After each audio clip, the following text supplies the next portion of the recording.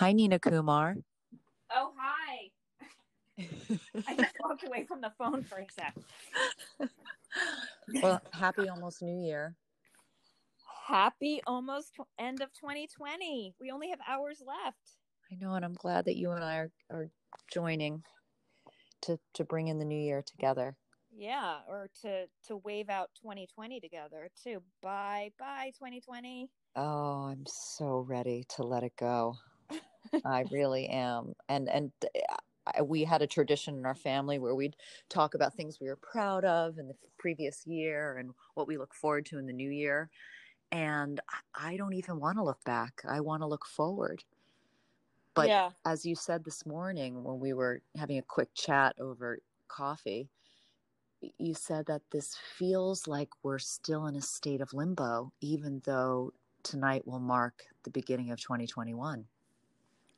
It really does feel that way, right? Because we're caught between, getting the vaccine, getting some of our healthcare providers vaccinated, and yet the hospitals on the West Coast are overflowing. I totally feel for all those West Coasters who are treating people or trying to treat people. And of course, everybody who's sick. So we're seeing like record numbers of people being hospitalized and dying again. And then at the same time, some hope on the horizon. And what will life look like in 2021? Are we going to go back to seeing, in December 2021, will I resume all the Christmas parties I used to go to? Or Yeah. will it be like a little more like 2020? Or will I be seeing my clients in person again? Or will we stay remote? We don't know. We can't Yeah. predict. I think we have to go month to month. And when you hear that ICUs are filled to the brim and that we are still in a state of crisis in most of our states in this country, you know that when the Pope in Italy decides to cancel New Year's Eve and the New Year's Eve Mass, that things aren't good.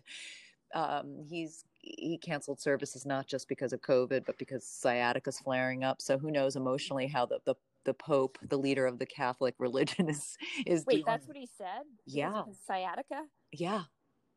That's so funny. And in Europe, many of the bars and restaurants are closed at 7 p.m. due to the curfew. Here in New York City, our curfew's 10 p.m. and people are going to dinner as early as 5 p.m. in the city, which is definitely not cool and chic in the eyes of a New Yorker, but it's necessary now. Yeah. What do you think about curfews? Like, how does that curb the spread?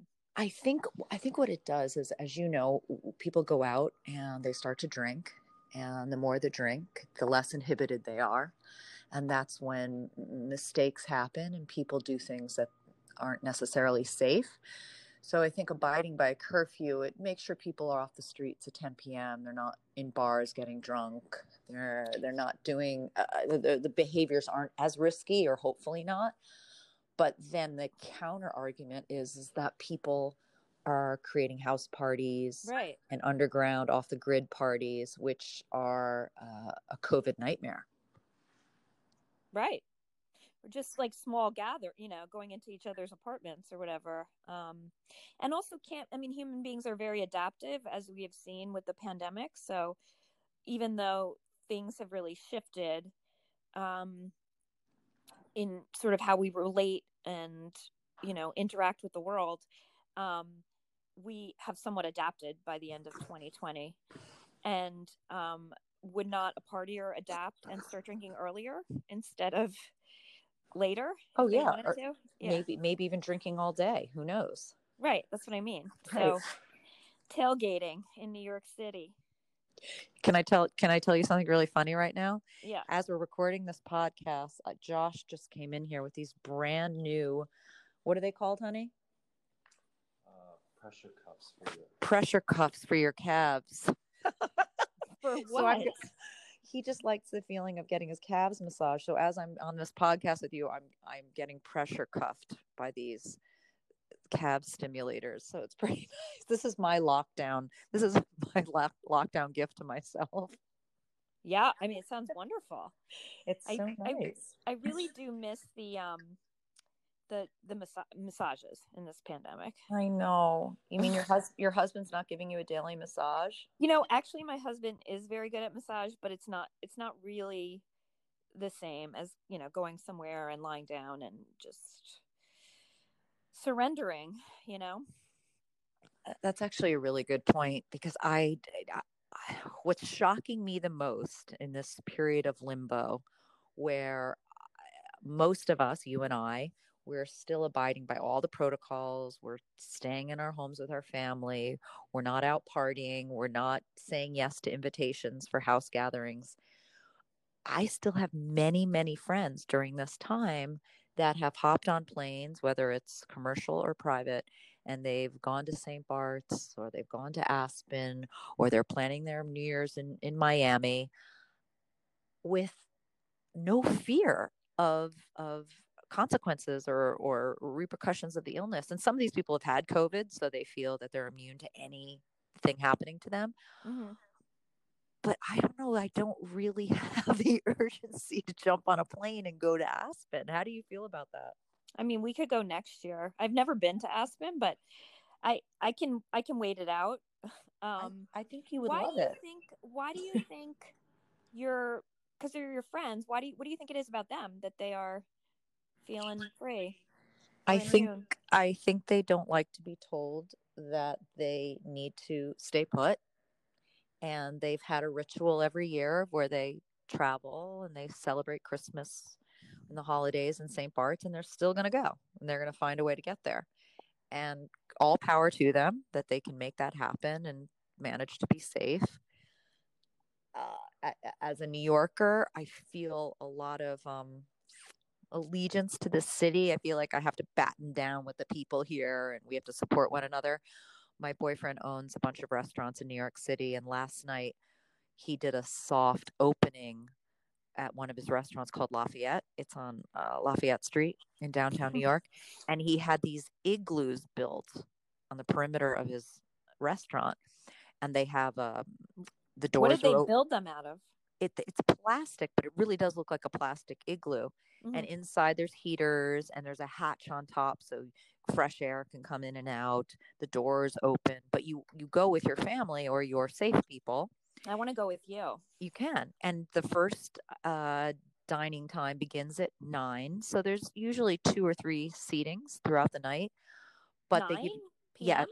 well, that you have to be out of there by 10. So let's say you start at 5, you got a Uh 5 huh. o'clock reservation. You have to Uh huh. be out of there by 6:15, 6:30. Uh huh. They clean the whole thing. They have the special spray. And then the next round will come in at, I don't know, 6:45. However it sets up, everyone's out of that restaurant before 10. Right. Okay.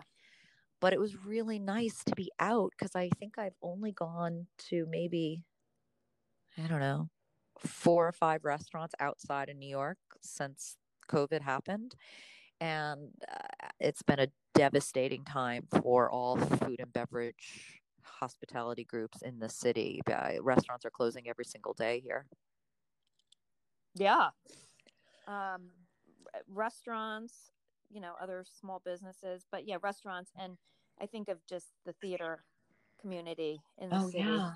has just been devastated in the same way as restaurants. So we're going into this new year with still so much uncertainty and still a lot of fear. I also think that um, the vaccine, though it does bring a lot of hope, there's still a lot of uncertainty there. Have you heard anything about? Because I know in New York City, our governor and our mayor are doing their best to distribute the drug as quickly as possible, the Pfizer drug, Moderna. How are things in New Jersey with that? And in terms of approval, healthcare workers, what's happening? Well, now I don't know if so the way New Jersey is they're distributing it by county. I don't know if Oh, every I mean, obviously not every state is the same, actually. Not obviously, because I thought every state was supposed to follow the mandate or the recommendations of the CDC, which, I don't know it by heart, but it's like, there's the first would be like first responders. The second tier, I think, is like senior citizens. And I don't know, yes, you know, right. So, Nursing um, home residents. but Yeah. I was talking to my parents last night, and they told me that's not how every state is working. Some like Florida is starting with senior citizens, I think, something like that, or nursing homes.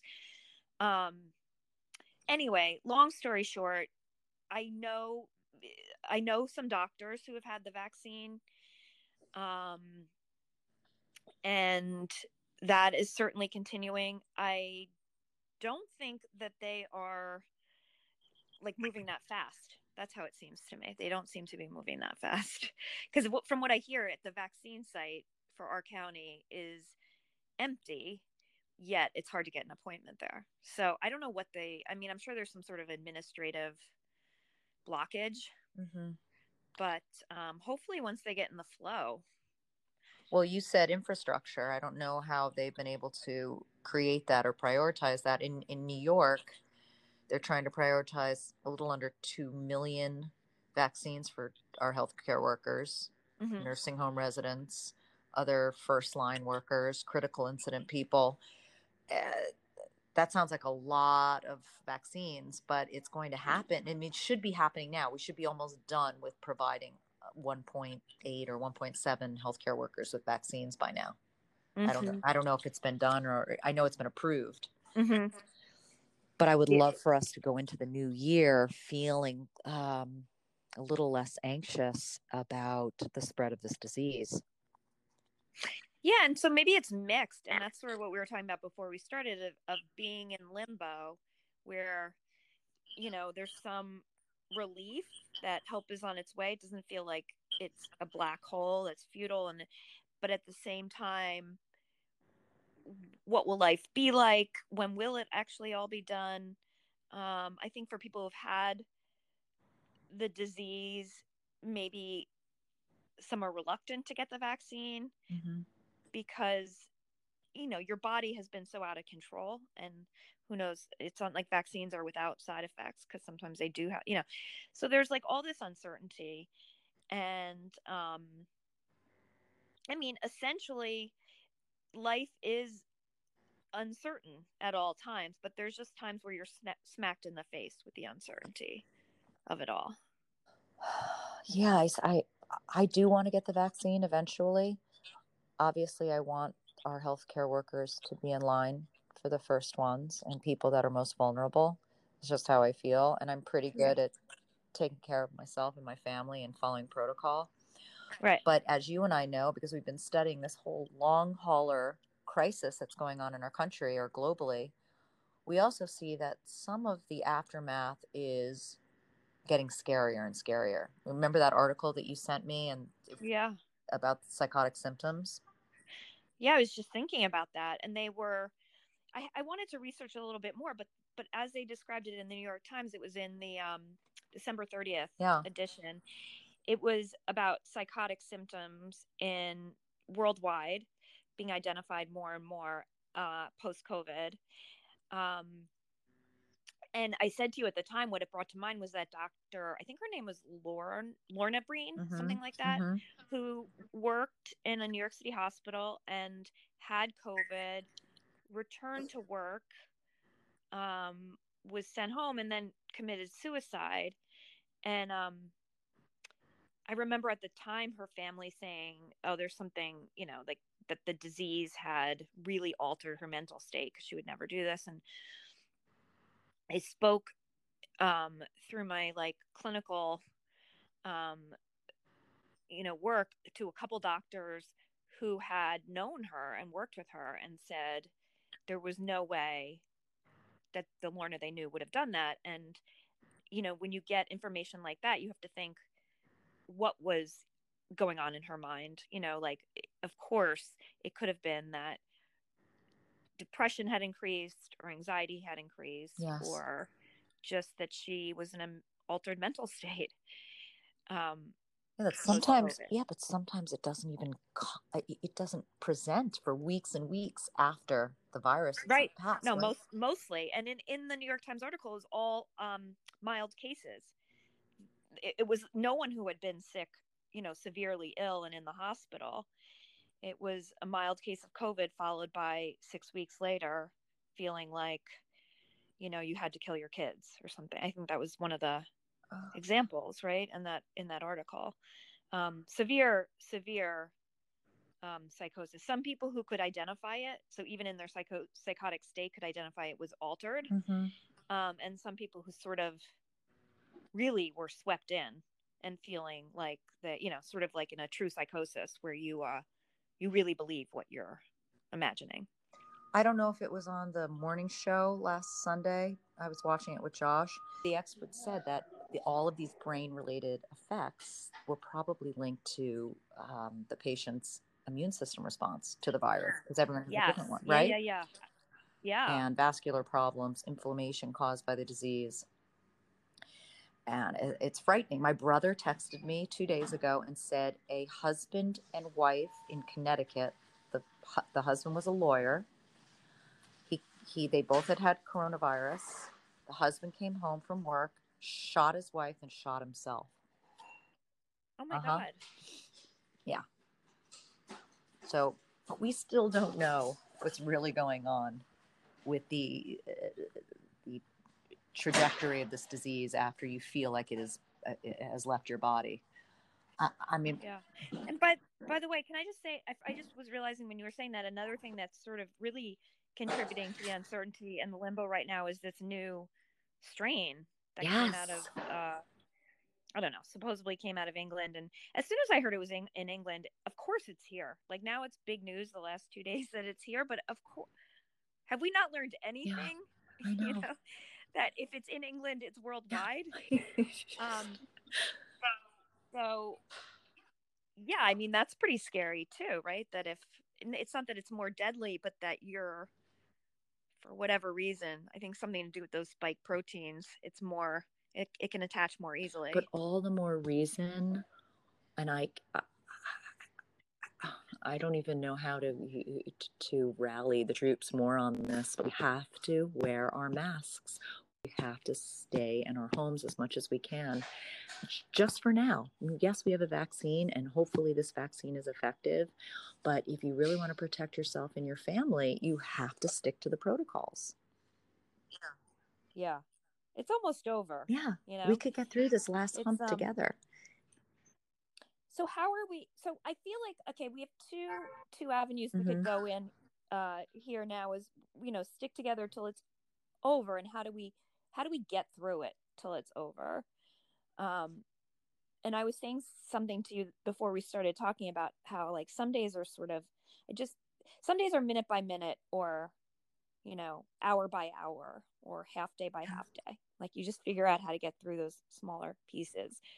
Um, but I think the other thing we wanted to talk about today too was being a caretaker, because that's something you're really familiar with and have been really, um, you know, doing a lot over the holiday season. Yeah, it's a really good question, and it's something that many families are dealing with now, whether they have someone at home that is recovering from COVID or someone that's home that's been dealing with a chronic illness for years. You're with the person a lot more than you were pre-pandemic. And Mm-hmm. how are you impacted emotionally and psychologically when you are the caretaker? And if I could give any advice, because I'm speaking just personally right now, there are days when you know for a fact that you are so burnt out and you're emotionally spent. You didn't get enough sleep the night before. How do you make sure that you're not reactive? How do you make sure that when your loved one, your child, your maybe your mother or father living with you, that when they're having a really tough day, that you don't snap? And so, what I try to do is use my words very differently. So if I'm exhausted and fatigued and feeling like I have nothing left to give, I say that. Or before, Mm-hmm. I'd muscle through it and be superwoman, super mom. Don't worry, I got this. Yes, I'll go get you this. Yes, I'm going to CVS. Yes, I'll call your doctor. I say, I need a moment. No, I don't. I can't rub your legs right now. I need to just go be by myself for a bit. And by the way, sometimes it only takes me 15, 20 minutes to regroup and regenerate and come back, and I'm okay. But we forget as caretakers to do that for ourselves. What do you do for that 15 or 20 minutes? Like what do you find helpful? Whether it's just taking a shower, laying on the floor in my bedroom and breathing. Um, Sometimes it's meditating. Sometimes my favorite thing to do is just take the dogs and walk outside for a half an hour and just look at the Mm-hmm. horizon, get my mind off everything but the dogs,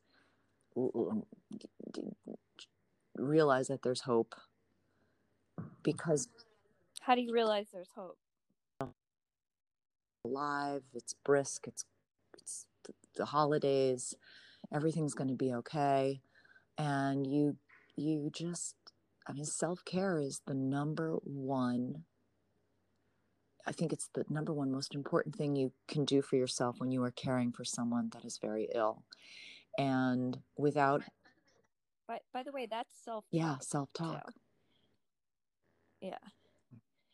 Things are going to get, you're sort of I think some of the self-talk too can be like we've done this before, it's been this bad before, we've gotten through it, it's gotten a little bit better. Like do you A use that lot, kind of thing? because I'm not going to Yeah. be able to answer all the Yeah. questions. I'm not going to be able to find the cure today.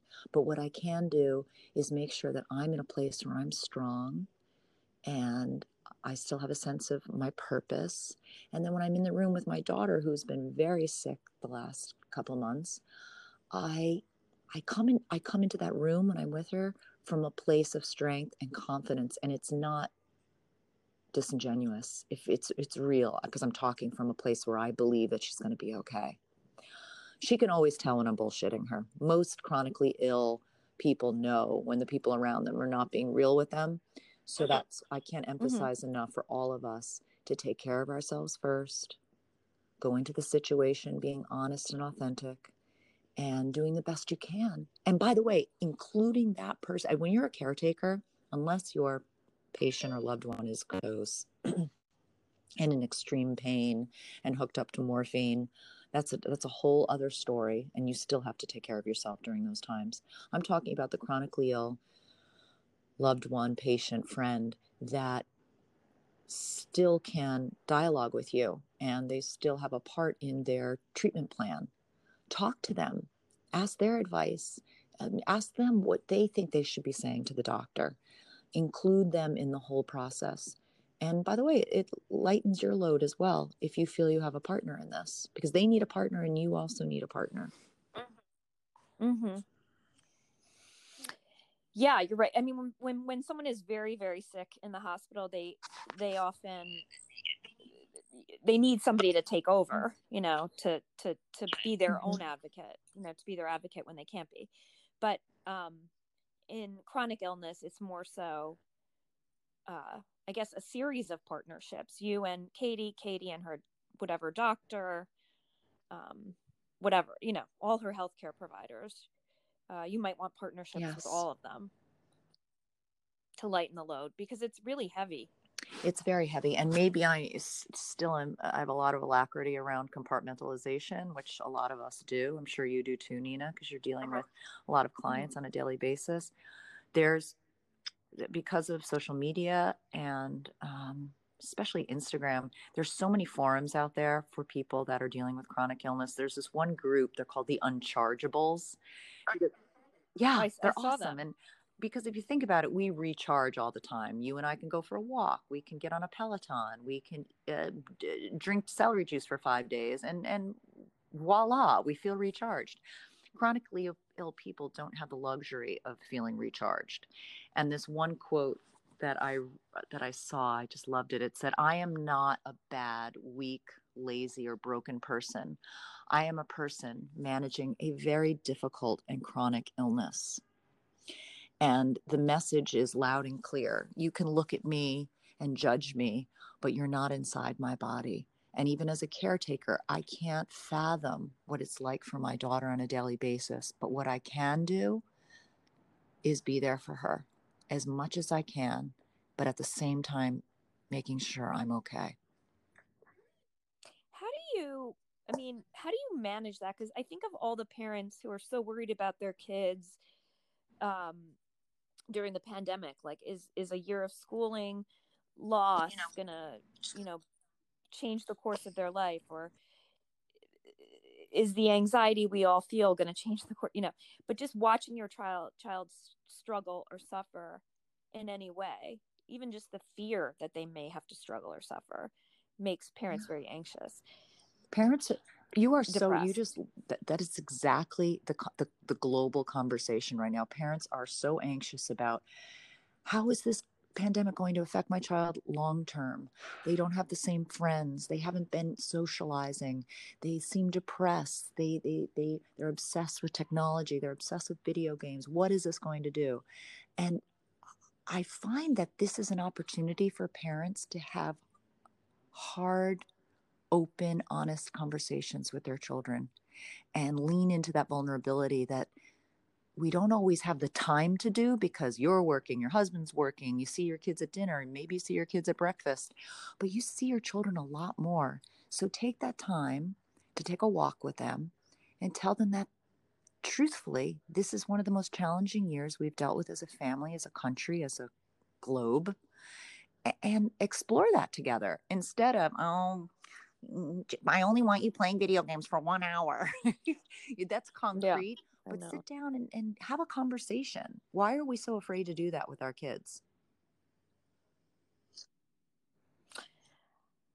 I do not know, but that is sort of the crux of child and family therapy, you know, which is sort of like facilitating those conversations. I want to ask you just to like Yeah. circle back, and then we can move forward a little bit with this idea of like of you know, kids in the pandemic. But how do you, you know, if we're so worried about how kids are gonna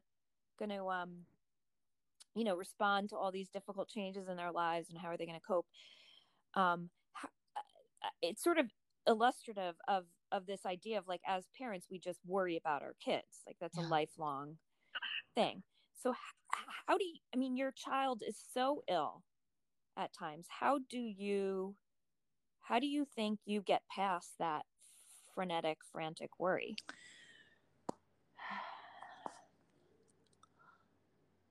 I don't know if I do get past it, but um, I know that I've changed throughout the last 8 years of watching Katie go through all of this. And what I do allow for now, which I didn't the first few years, is I cry in front of her.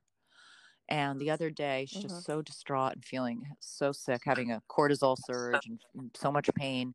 And I just hugged her and I cried, and we both cried, and there were no words. So, how do I get through it? I guess I have to allow for my vulnerability to get into the conversation more than it used to.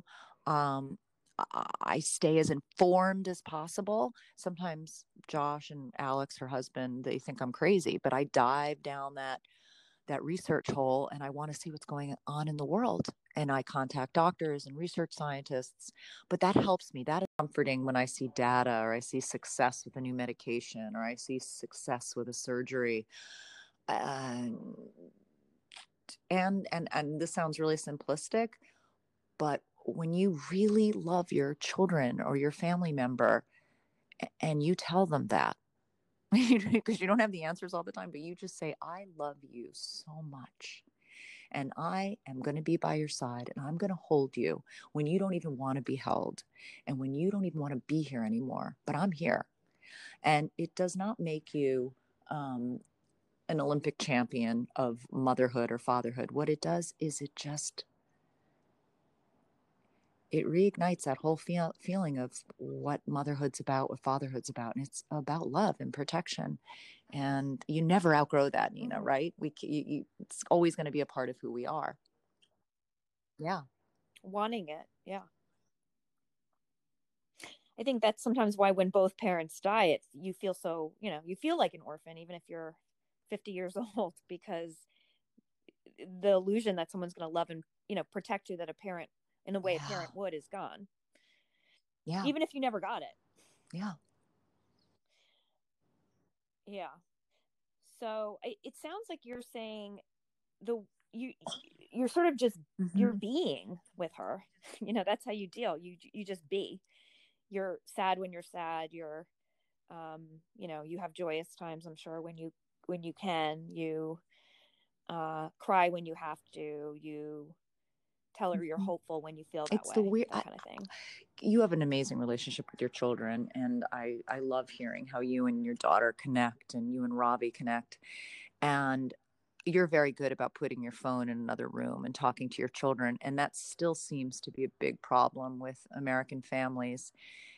The quality time you have with your children when that phone is in the other room is that's what it's all about.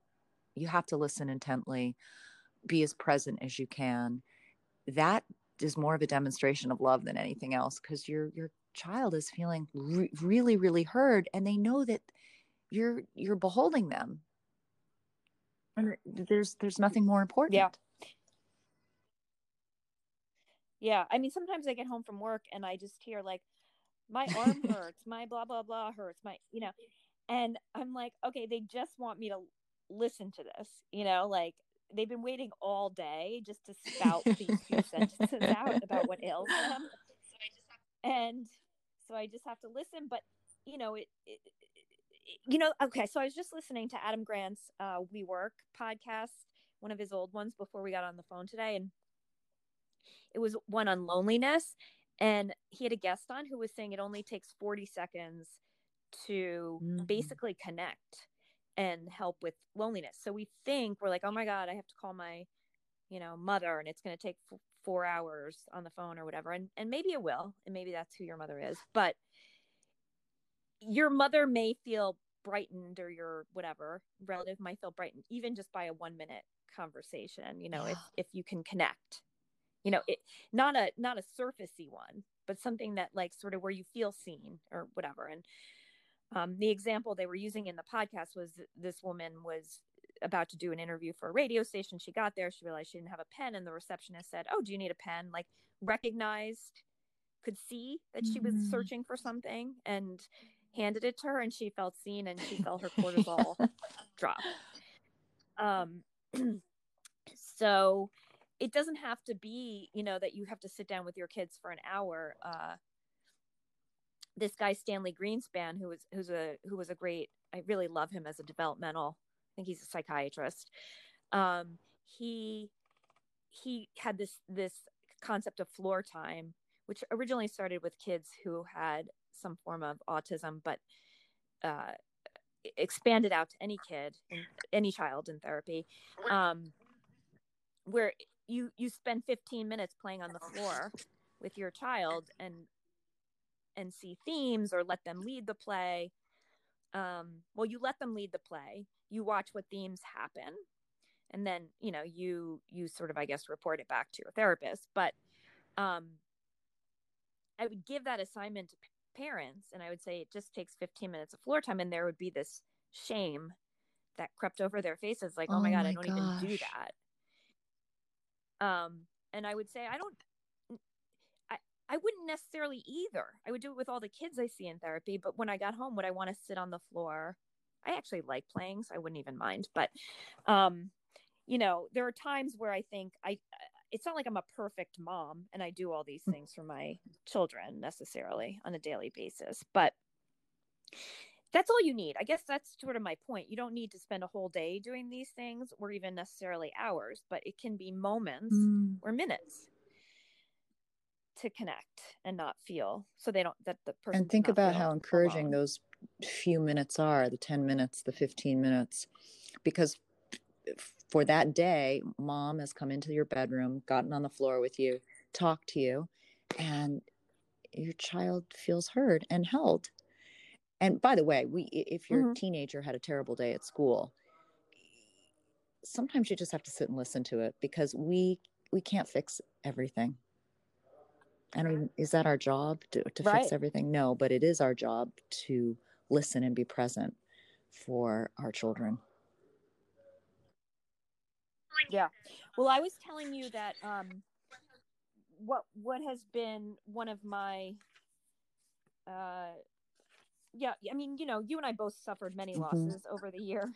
And maybe we should do our next episode about that, because I mean their loss is large and small. Like we lost Yes. our office that we had Yes. shared for many years. And our friendships Mm-hmm. might have shifted a bit, even with each other. Like I would say we probably got close. I don't know, we were close before, but we're still close. But maybe your friendships with other people you're not as close with, or you figure things out about those people who are still going to Aspen and such that make you feel a little bit different. But one of the things I was sharing with you was that my kids are teens, so they're a little bit harder to engage. And even though I love my teens, it is a shift and somewhat of a loss for me than when they were Yeah. smaller. Wait, so because I want to read this quote to you because I feel like it's in line with what we Please. were talking about, and it's something I've been thinking about. Okay. It's by Anna Freud, and from her book Adolescence. And it says, "While an adolescent remains inconsistent and unpredictable in her behavior, she may suffer, but she does not seem to me to be in need of treatment. I think she should be given time and scope to work out her own solution. Rather, it may be her parents who need help and guidance so as to be able to bear with her. There are few situations in life which are more difficult to cope with than an adolescent son or daughter during the attempt to liberate Can you themselves." send me that? I love that. Such a good quote. So listen, it's this idea for me. This was soothing because it's this idea. Of course, it's painful for me, and I have to bear witness. But when I think about Katie too, it's like um, there's sort of that, in caretaking. There's sort of that dance with that too. It's like it's very painful to cope with her, watching her suffer. And you need your own help and guidance and caretaking for Yeah, and that you can't too. diminish when someone's going through something that is life altering, like a chronic illness. Don't diminish how they're feeling in that moment, because when they say to you, I don't want to be here anymore, I used to say things like, Katie, how could you say that? Of course, you have so much to live for. Now I let her have that moment when she says, I'm done. It's been 8 years. I'm getting worse. I'm declining. I say, you're right. This has been the worst year so far. And I can't imagine how you've made it this far. And I acknowledge all the feelings that she has. And in private, I acknowledge my feelings too, of feeling, impotent, not able to help her get to the finish line in the right way. Right. So it's the same, it's different circumstances, but the same feeling. It's like she is attempting to liberate herself Yes. from the confines of her body, you know, how even if that is just sort of fantasizing about death. And um, you're feeling, the pain and helplessness and fear and, whatever around that. And um, it's not comparable. I mean, it is comparable. I mean, listen, there's no like hierarchy of suffering, right? So it's like I suffer too, and maybe that's not a bad thing, but maybe that connects us in that we're suffering for different reasons, but we're both suffering. And mine is obviously much less in burden, but just this idea of, my children attempting to liberate themselves I from me, know. And it just from sounds so me. painful and awful. But in a way, Maya and Robbie and the other teens out there, my niece, my nephew, their nephews, they're going through their own sense of limbo. And how do they get to the other side with letting go of your hand? And it's frightening, right? It's frightening because they know that it'll infinitely increase their lives having this liberation, but we have to let them come back to the other side if they need to hold our hand again, or if they say, I'm not ready, can you go across this bridge with me? I can't make it by myself. We do that for them. But then there's going to be that day that no one else is around, and we have to give them the courage and the confidence to get across that The bridge. confidence. Yeah. Yeah. Definitely. I mean, it's Yeah. definitely, you're in limbo, right? You're like, I'm sort of like at their behest. Like, you want to come and talk to me and tell me everything that's on your mind. Great, I'm here. And now if you want to shut me out for the next 3 hours, okay, bye. And I sort of have to just let go and be okay with it because I know it's developmentally appropriate and good. I just wanted to add that Anne Frank, um, in her The Diary of Anne Frank, she, was obviously, she was I was want to say isolated, but she was isolated in this house with her parents and a couple other families, and or one other family. But anyway, her diary really takes her through adolescence. So even during this time of the Nazis, when she was stuck inside the house for however many years, you see her like rejecting her mother and having a crush on someone else, and like longing for friends her age, all the things that any adolescent would go through. So it's so natural Yeah. and has to happen, but it's still really And they don't hard. think that you could ever And relate in a million years to their internal world, because how could a mom understand? How could my parents understand this? And the thing is, we've gone through it, but it doesn't matter because they don't feel that they're as relatable to us anymore.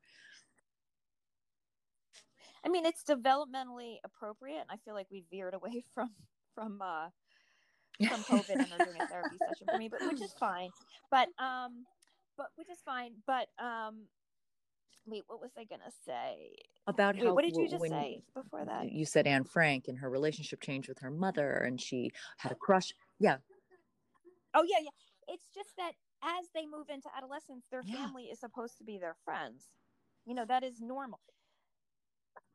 But as a parent, you just have to let Mm-hmm. them go, and that's your job, and that is hard to do. But like, I think I'm trying to approach it in a sort of a matter of fact way, and I think you do similarly with Katie, which is it's so hard, but it's her soul and her life, uh, living through this horrible chronic illness. And on some level, at some point, you just have to sort of Yes. let go Yeah. emotionally, right? Just sort of because if you don't, then you run the risk of burning out yourself, um and it's not real. It's like you're, as you're saying before, it's not your struggle. You can't Mm. imagine how it would feel to be in there. You have a different struggle. Yeah, I do. And I think going into the new year, what we want to do for each other, Neena, is give all of ourselves a little bit of an extra break around feeling uncertain and anxious. And yes, we still don't have the answers and we don't know what February and March are going to look like, but just be present for each other. Can you imagine if everyone said, yeah, let's get down on the floor for 15 minutes? Or, let's go take Mm-hmm. a walk together. Totally. It You're right. it's a game changer for people. It really is. It only takes 40 seconds to make a connection and make someone feel less lonely. So whether it's like, you know, uh, somebody who's out there struggling, or a friend or a relative or whatever, um, it doesn't have to be a day long process. You just sort of make a quick connection. This year I wrote cards to every woman that I love and felt like helped me through this year. And each one took me maybe like 5 minutes. But it made me Oh, and feel it was a super beautiful connected. card. I loved it. Yeah. This is great. This So, has been amazing. One thing I tell Katie all the time, like, Katie, just stay honest, stay strong, and make everyone around you wonder how the heck you're still smiling and pushing forward. And I guess that's our message today. We're all dealing with a lot, but you can dig a little bit deeper, take care of yourselves, be present for those you love. yeah, and caretakers, Yes. take care of yourselves too. There's no guilt, no shame. It's necessary, and sometimes you have to figure that out on your own.